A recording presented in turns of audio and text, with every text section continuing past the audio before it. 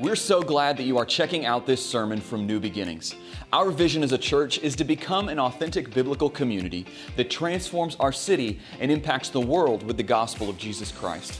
We do this through gathering in worship, growing through community, giving to the kingdom, and going on mission. We know that one of the greatest blessings of the church is getting to pursue this vision that God has given us together. My hope is that we would get the opportunity to connect with you in person and get you plugged into the life of our church. Also, if you have been blessed by the ministries of New Beginnings, we ask that you would consider supporting us financially. You can do so by clicking on the Giving tab of our website, nbbctx.org. I pray that you are both encouraged and challenged by the scripture today. I want to jump right in this morning, so why don't you grab your Bible and go to Matthew chapter 13. Matthew chapter 13, we are in week 7 and our final week of our series, A Call to Die. In this series, we have been unpacking and looking at what it means to be a disciple of Jesus Christ. And listen, I don't know about you, but this series has been, yes, an encouragement, but very much a challenge to me in my walk with the Lord. So many of you have told me what a challenge and an encouragement it has been to you as well, through emails and texts and out in the hall and in the lobby. And it has just seemed to have kind of hit home with us as the people here at New Beginnings. And here's what it's reminded me of. It has reminded me of the gravity and the weight of being a disciple of Jesus. It is a costly thing that we're a part of as disciples of Jesus, right? Jesus didn't cover it up. He said, hey, to follow me means you're going to do this.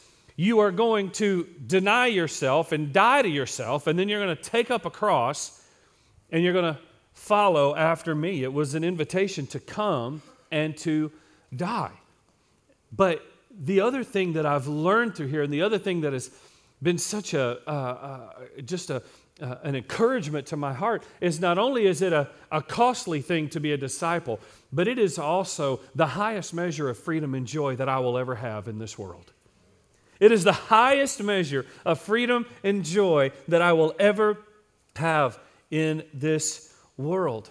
And I can endure hardship and I can endure persecution, and I don't have to fear because I am a disciple of Jesus Christ. Listen, being a disciple of Jesus is not a half-hearted mission, right? We don't halfway do this. Being a disciple of Jesus is a wholehearted, fully vested, all-in pursuit of Jesus in order to become more like Jesus so that, listen, we might declare the value and worth of Jesus. Now, y'all are so quiet this morning, it's frustrating me already, okay? Here's what I just said. I said, being a disciple of Jesus is a wholehearted, fully vested, all-in venture where we pursue the greatest treasure in the universe, who is Jesus Christ, and in doing that, in the hopes and in the promise of becoming more like Jesus so that we can go and declare the incomparable value and worth of Jesus. Amen? Amen. That's what it means to be a disciple of Jesus Christ. That's what we've been called to do. And in Matthew chapter 13, here's what we see. Jesus is speaking to his disciples, and he is unpacking this idea of the kingdom, and he's teaching them in parables. Now, parables was one of Jesus' favorite ways to teach. A parable is a story or a teaching aid that Jesus would use to illuminate some divine truth. Some divine truth. And so what he would do, he would take something that was known, oftentimes maybe a farmer and the seed or the mustard seed or the leaven that goes in bread or a fig tree. He would take something that was known, something they understood, and he would use it to illuminate or illustrate a truth that was unknown, like the kingdom of God. And so that's what he did. One guy I read this week said parables were earthly stories with divine purpose or divine meaning. And so Jesus was the master at using parables. And so that's what we see here this morning in Matthew chapter 13. We're going to start in verse 44. Jesus is speaking to his disciples, and here's what he says. The kingdom of heaven is like a treasure hidden in a field, which a man found and covered up. Then in his joy, he goes and sells all that he has, and he buys that field. Again, the kingdom of heaven is like a merchant in search of fine pearls, who on finding one pearl of great value, he went and sold all that he had, and he bought it. And again, the kingdom of heaven is like a net that was thrown into the sea and gathered fish of every kind. And when it was full, men drew it ashore and sat down, and they sorted the good into the containers, but threw away the bad. So it will be at the end of the age. The angels will come out and separate the evil from the righteous and throw them into the fiery furnace. And in that place, there will be weeping and gnashing of teeth. Let's pray. God, I'm asking this morning that you would illuminate your word. God, I ask every week, but I'm asking again today that by the power of your Holy Spirit, you would open our eyes to this truth today. God, whatever the divine truth is, you are wanting to reveal to us and illustrate for us and illuminate in our hearts through these stories. Would you do that, God? Would it be unmistakable, undeniable, and would we be changed by it? So, Father, come. Holy Spirit, come. Jesus, move in power. We pray it in your precious name. Amen. So, at the beginning of Matthew chapter 13, here's what we see. Jesus and his disciples are surrounded by this great crowd of people, this huge crowd of people, and that was not unusual for Jesus. Everywhere he went, there tended to be a large crowd around him. And anytime you see these large crowds around Jesus, you can bet that there's three kinds of people in them. The first people that are going to be in there are people who have seen what he's done, they've heard the things he's taught, and they have now believed that he is who he says he is, that this is the Messiah, this is him. They're believers. They've seen, they've heard, they've believed. There's also a group of people in these large groups, there's also some who have seen and heard, but they're just interested. They're fascinated. These are the people, I think, who, when the woman at the well ran back into town, you remember, and she started telling everybody, you got to come and see this guy who told me everything about me. You got to come meet him. These are the people who were just interested in who Jesus was and what he was saying. So believers, and then those who were just interested in him. But there was always this third group of people. Every time there was a large crowd around, there was always those who were against him. These were the Sanhedrin. These were the Pharisees. They always had their people in these groups because they were always trying to catch Jesus in some sort of error in his teaching or get him to say something that wasn't in harmony with God's word, because they always wanted to try and disqualify him from what he was doing. And so these crowds are always made up of that. And Jesus is here with his disciples, and there is this large crowd. The crowd is so large, what God's word tells us is he can't be seen and heard. So what he does is he gets on a boat, and he pushes off just a little bit offshore. And with the great crowd on the beach, he sits on the bow of the boat, and he begins to teach them. And through Matthew chapter 13, he teaches through 7 different parables. And all of these stories, every one of them, have the same theme, and the theme is this: the kingdom of heaven, or the kingdom of God. That's the theme. And so this is going to be the theme for us today. So as we're getting ready to dive in, the first thing that I want us to do is gain an understanding of what is the kingdom of heaven. What is the kingdom of God? And here's what I believe it is. I believe the kingdom of God is the sovereign, supreme rule and reign of God and of Christ over everything in the universe. That's what I believe the kingdom of God is. It is the sovereign, supreme rule and reign of God and of Christ over everything in the universe. Here's the other part that is the kingdom of God. It is the triumphing of God through the cross of Christ over everything that would stand between you and I and everlasting life and joy with him. So it is the sovereign rule of God over everything, and it is the triumphing of God over everything that would separate us from eternal life and joy with him. That's the kingdom of God. And this is what Jesus is teaching this large crowd and his disciples all the way through Matthew chapter 13. And while he's in this crowd, while he's got all these people here, he is using parables and stories that focus on how the kingdom of God is received, how it grows, and how it affects everything around it, everything it touches. That's the parable of the sower and of the weeds and of the mustard seed and of the leaven that you can go back and read. But in verse 36, it kind of shifts. And what happens is Jesus leaves the crowds and he goes into a house with his disciples and he begins to teach just them. So now they're in the house, the crowd's away, and it's just Jesus and his 12. And he's teaching just them. And it's here that the nature of the teaching begins to change.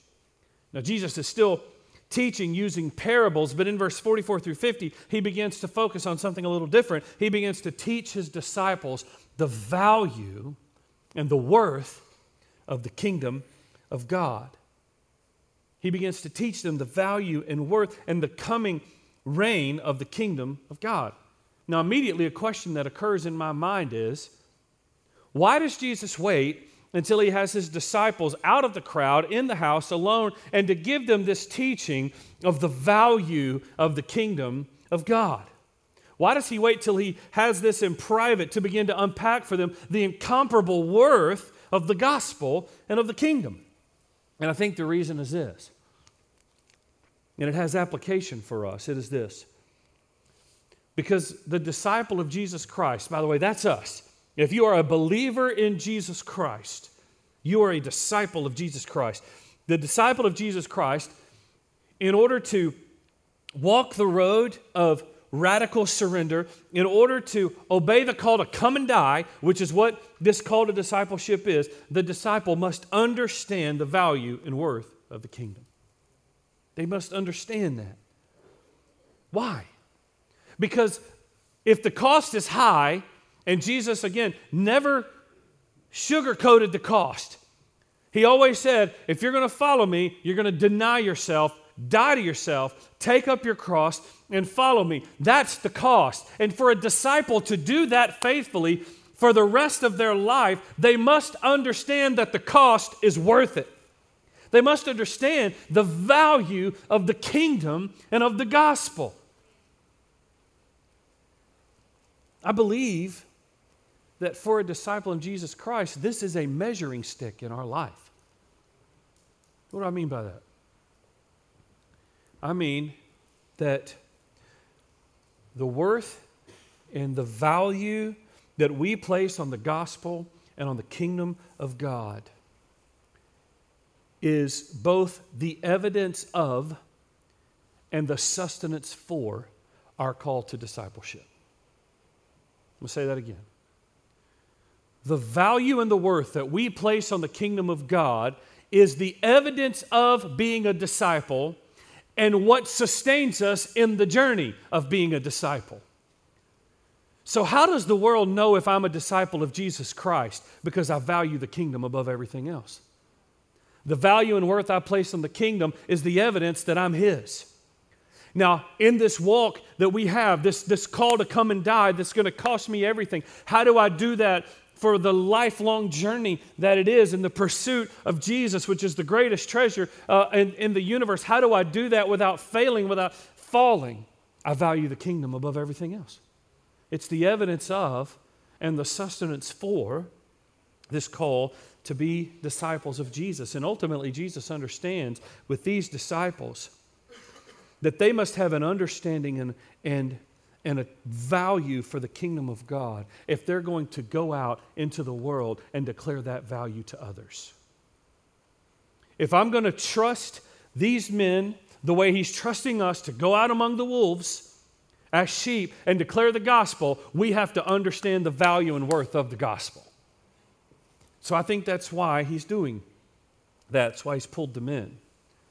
You know, I have an appreciation for art. I love art. I love looking at beautiful paintings or drawings or sculpting or pottery. I do because it's so beyond any skill that I possess to create anything. Anybody else? This is just beyond it. I can't do it, but I see it and I go, wow, that's really amazing. This morning I have 3 pieces of pottery that I've got up here this morning, and these were made by my good friend Terry Dempsey. And Terry is a gifted artist. He's a painter, he's a drawer, he does crazy painting stuff with light, and he's also a potter, just in case you need one more reason to be frustrated about how creative and cool he is. And he made these things, and I've been looking at them for weeks, and I'm still floored at how beautiful they are and how creative they are. Now, see, I can look at these pieces of pottery, and I really do admire them. I think they're beautiful. But what I can tell you is that my appreciation for them and my valuing of them in comparison to Terry's is rather small. Here's why. Because Terry is the artist. Which means what? It means Terry's the one who had a motivation for creating these. He's the one that got a vision for what he wanted them to look like. Terry is the one that went and harvested the clay to make them. Then he brought that clay and he sorted out all of the sand and the unwanted sediment that was in that clay so that the clay was just right. And then he took that clay and he put it on a wheel and began to form and shape what he had in his mind. And then once he had that, he began to mix the colors and to create exactly how he wanted them to be finished. And then he fired them in the kiln and he took them through the finishing processes. Terry has seen something in these that I could never see, which means this: he could declare to you a value and a worth of these pieces that I never could. But that's the invitation we've received from Jesus as his disciples. It is this: to come and see the treasure of the kingdom of God the way the God of the kingdom sees the treasure. If y'all are this quiet all morning, I will preach till 2 o'clock, I promise. I've cleared my calendar. This is all I'm doing, okay, until we get fired up. I'm telling you, we have been invited by Jesus Christ to come and see the treasure of the kingdom of God the way the God of the kingdom sees the treasure.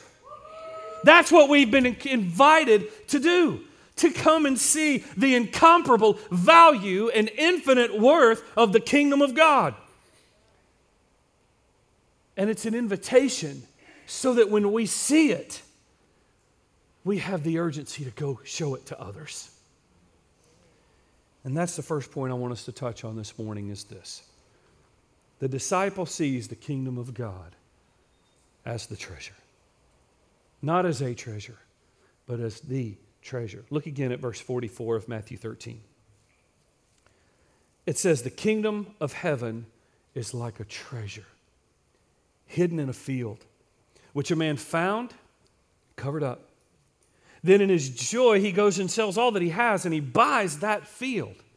And again, the kingdom of heaven is like a merchant in search of fine pearls, who on finding one pearl of great value, he went and sold all that he had, and he bought it. So here we see the kingdom is being described as both a treasure and a pearl of great price. Jesus is again painting a picture of the kingdom as something of tremendous value and worth. Something so valuable that when it is seen, when it is discovered, it changes everything in the life of the one who finds it. That's the picture he's painting. In 1987, which doesn't seem that long ago, you ever have one of those moments you say a date and you go, yeah, I have a lot of memories from that date because it's really not that long ago. And then you realize half the world was born way after that date and you're like, oh my gosh. Anyway, it's literally not in the notes. In 1987, the Atlantic Journal ran an article about a man named Rob Cutshaw. Rob Cutshaw. And Rob was a man who lived in North Carolina, and he was what they called a rock hound. What that meant was Rob would go up into the Blue Ridge Mountains in North Carolina, and he would look for interesting rocks and things that he could dig out and then sell to collectors or jewelers and try to make a little money. He never made any real money. He had a real job. He kind of did this just to make some side money, but that's what he would do. He would go and try to find interesting rocks that he could sell. And he was on a dig in the summer of 1969, and he's digging around like he always does, and he comes across this rock that's kind of a big blue chunk of a rock. And to him, it looked really beautiful. So he kind of mines it out, he gets it, and he takes it home, he tries to sell it, nobody wants to buy it. But he was convinced that he could get at least $500 for it. But he told the journalist who wrote the article that if somebody would have offered him $200, he would have sold it in a heartbeat. He would have sold it just like that. But because no one wanted to buy it, it went under his bed for years. Under his bed. That is how close Rob Cutshaw came to selling for a few $100s what turned out to be the largest and most valuable sapphire ever found. Ever. The blue rock that Rob put under his bed was now known as the Star of David sapphire. And here's what it looks like. That's what he found. It is valued at $3 million. Okay.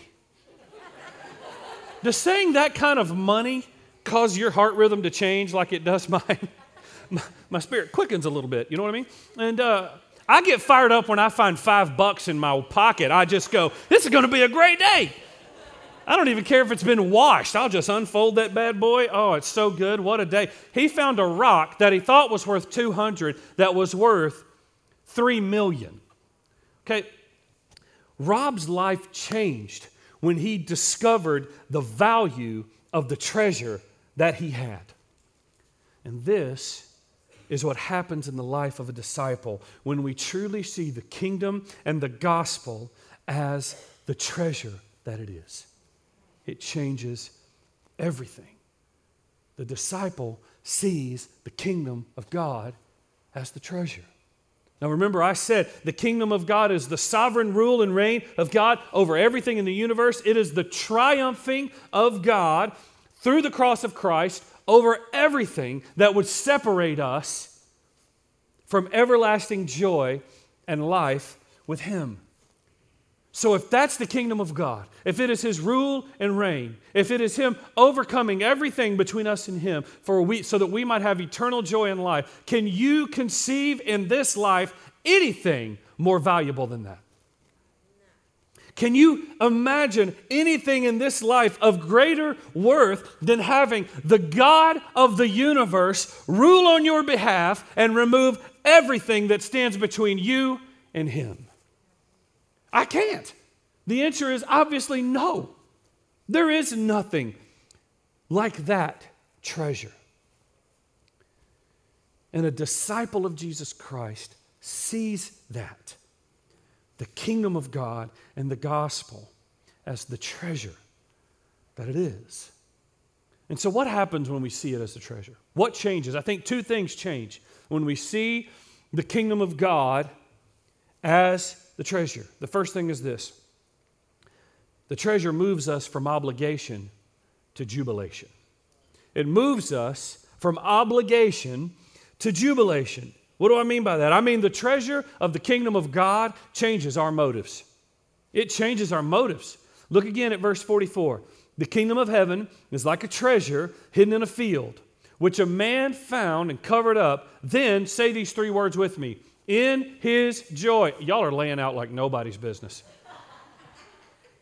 Then what? In his joy, he goes and sells all that he has and buys that field. It says that in his joy, he goes and he sells everything. There was not a sense of obligation, but rather of jubilation, of joy. It was with gladness that he sold everything that he had. The Greek word there for joy is chara. Chara. I know I'm not saying that right, but I'm trying. I'm from Kaysen. It's chara. Here, it's the same word that was used when the angels opened up the heavens and scared those sweet shepherds to death and said, "Behold, I bring you good news of great chara, of great joy."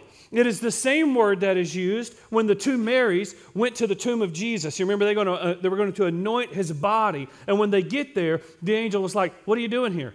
He's not here. He is risen. Now go and tell the disciples. And it says, with great joy, they ran and declared all that they had seen and heard. It's the same word that Jesus uses when he said, this man saw a treasure.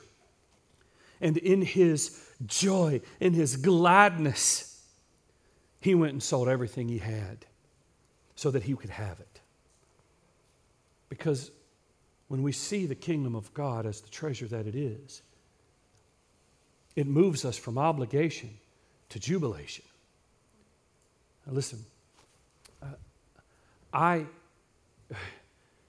one of the struggles that I have is, and one of the things that honestly is a burden to me, is a recognition that there are believers in the church, there are people who profess to be Christians, and they live their lives as believers out of a sense of obligation or duty to the Lord.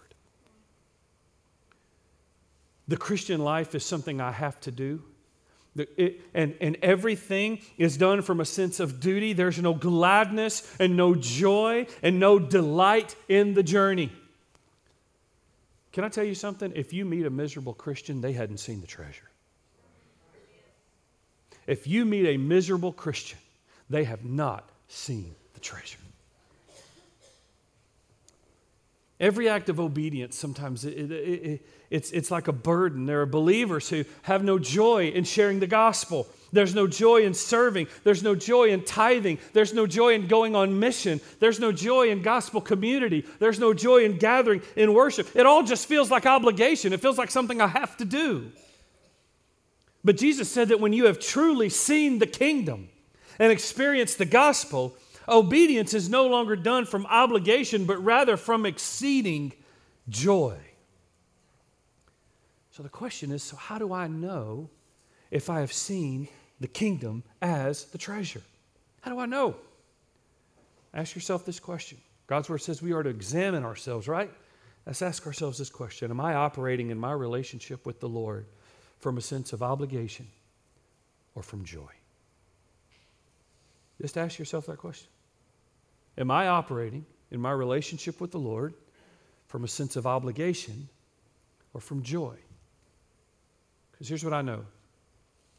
Obligation dwells on the cost, but joy sees the worth. Obligation is going to focus on the inconvenience, but joy sees the significance. Obligation talks about the burden. Joy sees the blessing. Obligation says, I have to. Joy says, I get to. Obligation sees the trial, but joy sees the treasure. And the treasure moves us from obligation to jubilation. It's the first thing I think it does. Here's the second thing I think it does. The treasure resets the value of everything else in our life. The treasure resets the value of everything in our lives. What do I mean? The moment that this man who was in the field, or this merchant, the moment that they saw the treasure and saw the pearl, suddenly everything they owned was forfeit in order to gain it. Everything they owned was forfeit in order to gain it. They sold everything. In the parable, Jesus basically said they became homeless. They sold the home. They sold the farm. This merchant meant he was a businessman. He sold the business. Nothing mattered except for getting the treasure. They sold it. Reset the value of everything. Which means what? It means that for the disciple of Jesus Christ, God, let us get this. We must see the kingdom of God as so valuable that if we lose everything in this life, including our lives, it is a happy trade if we gain the kingdom.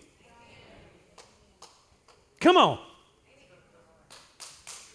If you are a disciple of Jesus Christ and you have seen the treasure, you have valued the gospel, you have been transformed, and you are living in the incomparable value and worth of the kingdom, you see it as so valuable that if it cost you everything in this life, believer, including your life, that you would gladly give it, and it is a happy trade if you gain the kingdom of God. That's what it means for the treasure to reset everything in my life. It resets Here, Paul said it like this in Philippians chapter 3, verse 7. He said, but whatever I gain, or whatever gain I had, I count it as loss for the sake of Christ. Indeed, I count everything as loss. Why? Because of the surpassing, say this word, worth of knowing Jesus Christ, my Lord. For his sake, I have suffered the loss of all things and count them as rubbish in order that I may gain Christ. Paul said my life was filled with all kinds of stuff. But the moment I saw the treasure, it turned to garbage. It turned to something that I would gladly forfeit if I could just know Jesus more and gain the treasure and gain the kingdom. That's what happens in the mindset of a disciple who has seen the treasure of the kingdom of God. Everything in this journey of discipleship in Christ is going to cost. Jesus told us it was going to cost, but everything that we endure, every trial, every struggle, every persecution, every hardship, everything is worth it when we see the glory of the kingdom of God through the eyes that have been rescued by the gospel of Jesus Christ. Paul said, whatever was to my gain, I count it as loss if I can have Jesus. You remember that hymn, that old hymn? Give me Jesus. Anybody ever grow up singing that? Give me Jesus, give me Jesus. You can have all this world, but give me Jesus. How does God's word say it? What does it profit a man if he gains the whole world but forfeits its soul? What does he say? What profit is it if you gain the whole world but lose the real treasure?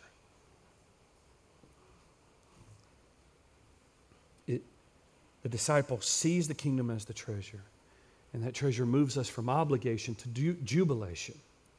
And then the treasure resets the value of everything in our life. Here's the last thing that I want you to know about this point, then I'll move on, and that is this. The Lord takes joy in giving us the kingdom. God, that is such a glad truth in my heart. If you look at Luke chapter 12, Jesus is talking to his disciples and he's trying to help them not be anxious and not worry. He tells them, I don't want you to worry about what you eat or what you drink or what you wear. Don't worry about that stuff. And those seem like very real things for the disciples to worry about. He's like, okay, so if we don't worry about that, what are we supposed to think on? Where are we supposed to fix our mind? And in Luke chapter 12, verse 31, Jesus says this, instead of those things, seek the kingdom of God. Seek his kingdom. And then all these things will be added to you. Meaning what? All these things, I'll reset the value of all that if you'll seek the kingdom. Verse 32, fear not, little flock, for it is your Father's good pleasure to give you the kingdom. Believer, I just want you to know that it is our Heavenly Father's delight. It is his good pleasure. It gives him joy to give us the kingdom of God. He is generous toward us. Amen? He gives generously from an infinite storehouse of riches. He gives generously. He wants us to have this kingdom, this treasure that is of incomparable value and worth.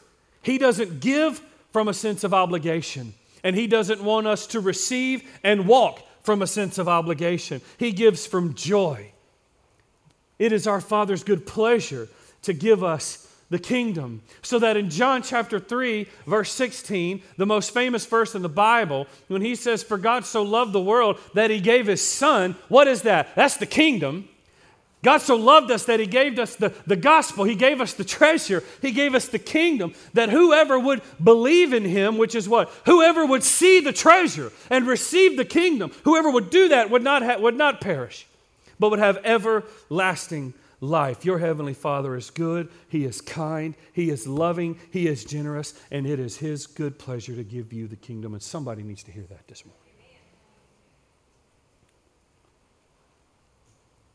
The disciple sees the value and the worth of the kingdom of God.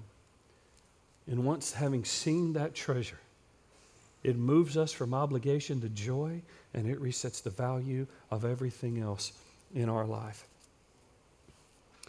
But Jesus had a third parable that he told these disciples. Look at verse 47 of Matthew 13. He says this. He says, again, the kingdom of heaven is like a net that was thrown into the sea and gathered fish of every kind. And when it was full, men drew it ashore and sat down and sorted the good into the containers, but threw away the bad. So it will be at the end of the age. The angels will come out and separate the evil from the righteous and throw them into the fiery furnace. And in that place, there will be weeping and gnashing of teeth. I don't know about you, but that feels like a hard left turn from where we just were. Doesn't it? I'm seriously, I read that and I'm like, there's the treasure, there's the kingdom, it's the value, it's the worth, it's amazing. And oh, by the way, the kingdom of God also means that there's coming a day when I'm going to separate the evil from the righteous. That feels like a hard left turn, but I want you to hear me this morning, believer. It is intrinsically linked. It is absolutely linked to what we just talked about. The kingdom of God, the reign, the sovereign, full, supreme, eternal reign of God is coming. The time is coming when He is going to separate the righteous from the evil, and those who are not in Christ, which I would say it this way, those who have not found the treasure are going to be separated, and they're going to spend eternity in hell, separated from God. Hell is a real place. It is not some poetic use of a word to elicit fear. It is not something conjured up in the minds of men. It is a real place. And Jesus says, in that place, His words, it is a fiery furnace. And from there will be nothing but weeping and gnashing. And gnashing of teeth. It's a real place. So what is this teaching? Following these two parables of the treasure and the kingdom and the glory and the value and the worth. And now suddenly we're looking in and we're being told, oh, and by the way, when this kingdom comes in its fullness, this is a part. I want to ask you this. Do you live every day of your life as if hell truly is a real place? That it's real. It's not a figment of our imagination. It is a place that exists, and it will exist forever. And those who are there will be there forever. Do you live with the reality that it is a real place? That's the first question I want you to ask. We don't often think about it. But Jesus He pulled them aside. He brought them into the house. And when He had just them, He said, by the way, this is real. And the day is coming when this is going to happen. So there's two questions I want to ask. The first one is, do you live your life as if hell is a reality? Here's the second thing. Do you live your life with the reality that Jesus really is coming again? And today could be the day that He's coming again. Do you live as if that's a reality? Or would your confession be like mine, that there's times that I just ease into a neutral gear, and I don't live as if hell is real, I don't live as if Jesus is coming back, and I live as if whatever I experience in this world is all that there is? Am I the only one in the room that could just be honest and confess that? But Jesus wanted to be sure His disciples never slipped into that. He said the kingdom of God is going to be like if you bring that net in, you're going to start separating what's good and what's bad. And those who are separated, they are going to a place. So why is He telling them that this is coming after He's just told them about the treasure and the value and the worth of the kingdom? Here's why. Because for a disciple of Jesus Christ, if we have seen this treasure, if we have been transformed by this glorious gospel, if we have received and understand and live in the value and the worth of the kingdom, then there is built in us an urgency to see that treasure on display for those who are lost so that we can snatch them back from the gate of this place. You know people right now that if the reality of Jesus coming happened in this moment, they would spend their eternity separated from God in the fiery furnace, where for the rest of eternity there is nothing but weeping and gnashing of teeth. You know them, and so do I. So what is God telling his disciples? He's saying, men, treasure the kingdom in such a way that there is a desperation in you to see that treasure magnified, that you see other people be illuminated, that that treasure awakens in them, that their eyes are opened to the treasure and their need for it, that you live in such a way that you value the kingdom and the gospel so much that nothing compares, and if it costs you your life, it's a happy trade-off. Live that way so that people will know that there is a treasure and that Jesus is it. It's linked. Because if we value the treasure, we're going to want to see others value the treasure. As soon as that sapphire was known, it didn't stay under Rob's bed anymore. You with me? It came out from under that bed and it went into a museum. You can go look at that bad boy today. Why? Because what we have received from Jesus Christ, we do not hide under a basket. We do not keep hidden from the world. And if you have settled in to a sinful comfort of not sharing the treasure, then I want to ask you, examine yourself. Have you seen the treasure? And listen, you got to know when I ask you, I'm asking me. Why is the kingdom and the gospel so valuable? Why is it called a treasure? It is a treasure because it has purchased my pardon. It has purchased my pardon. It did for me what I could not do for myself. I was lost, separated from God, hopeless, could not fix the sin issue in my life. And the treasure of the gospel and what Jesus Christ has done did for me what I could not do. Paid a debt he did not owe. Covered for eternity the eternal consequence of my sin. And through the invitation for me to come and see, restored me back to God. It's a great hymn I used to sing growing up called At Calvary. Anybody know that hymn? Mercy there was great and grace was free. Right? One of the stanzas of that hymn says this. It says, now I have given to Jesus everything.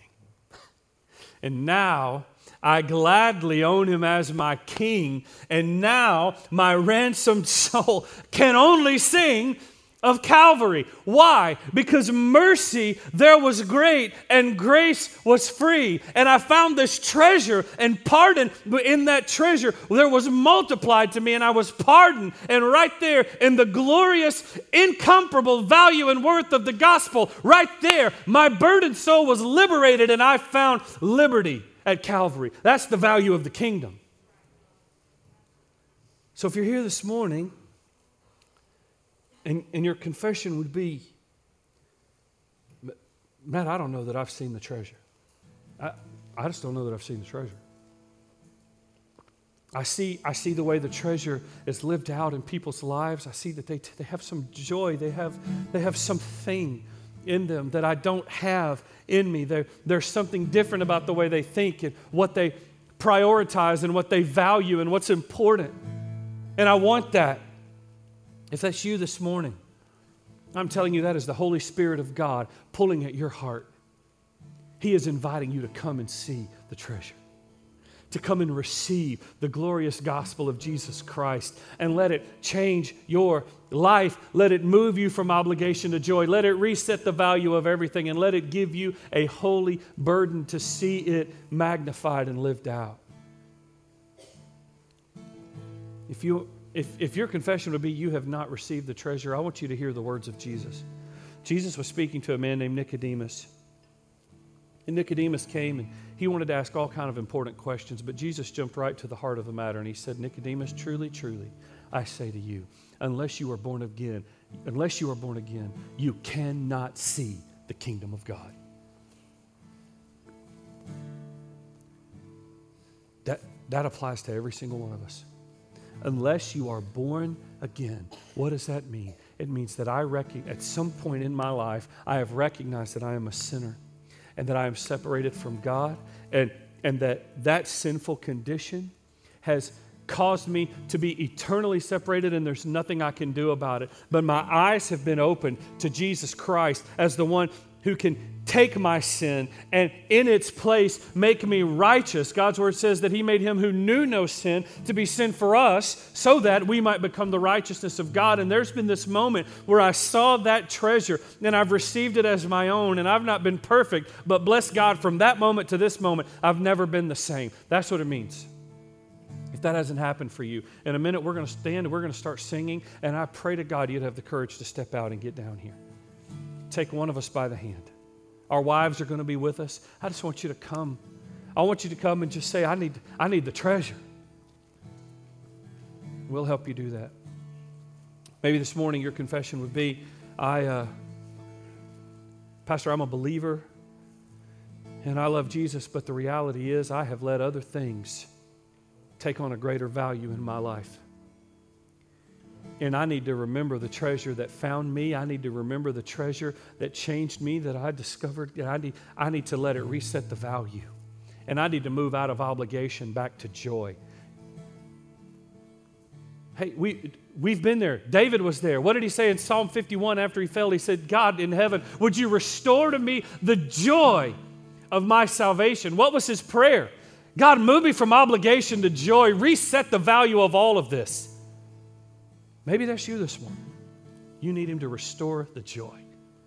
You can come and we'll pray with you for that. For some of you this morning, you've been a believer, you've been saved, but you have not taken the step of baptism. And every week you hear us talk about baptism, and every week you think, that's not for me. That's not. It's for you. It's for you. It's that opportunity that you have to publicly declare in front of your spiritual family that you have found the treasure. So if you are a believer in Jesus Christ, but you've never been baptized, after that, you need to come and let us know that. We'll help you take that next step. So whatever it is that God's calling you to do this morning, my prayer for you all week has just been this, that you would have the courage to be obedient. Courage to be obedient. The kingdom of heaven is like a treasure hidden in a field. And when we discover it, we sell all that we have, and it is a glad trade-off to get the kingdom. Father, I love you, and I'm so thankful for your love for us. And God, I'm praying right now that as we worship, as we respond, God, that you would move. Holy Spirit, I'm praying that you would fall in this room. And that if we are here and we need to step out in obedience and come receive the treasure, or come allow you to reset the value of everything in our life, God, or come and be baptized, whatever it is, that we would come, that we would obey and we would come. I love you, Jesus. Thank you for the power of your word. We pray in your perfect name. Amen. Church, let's stand. Let's worship. Let's respond. I hope that you have enjoyed this message. If you have any questions about anything that you have heard today, or would like to know more about what it means to be a follower of Jesus, feel free to call our church offices at 903-759-5552 or send us an email at info@nbbctx.org. As for staying up to date with what's going on at New Beginnings, follow us on our social media accounts. Have a great rest of your day.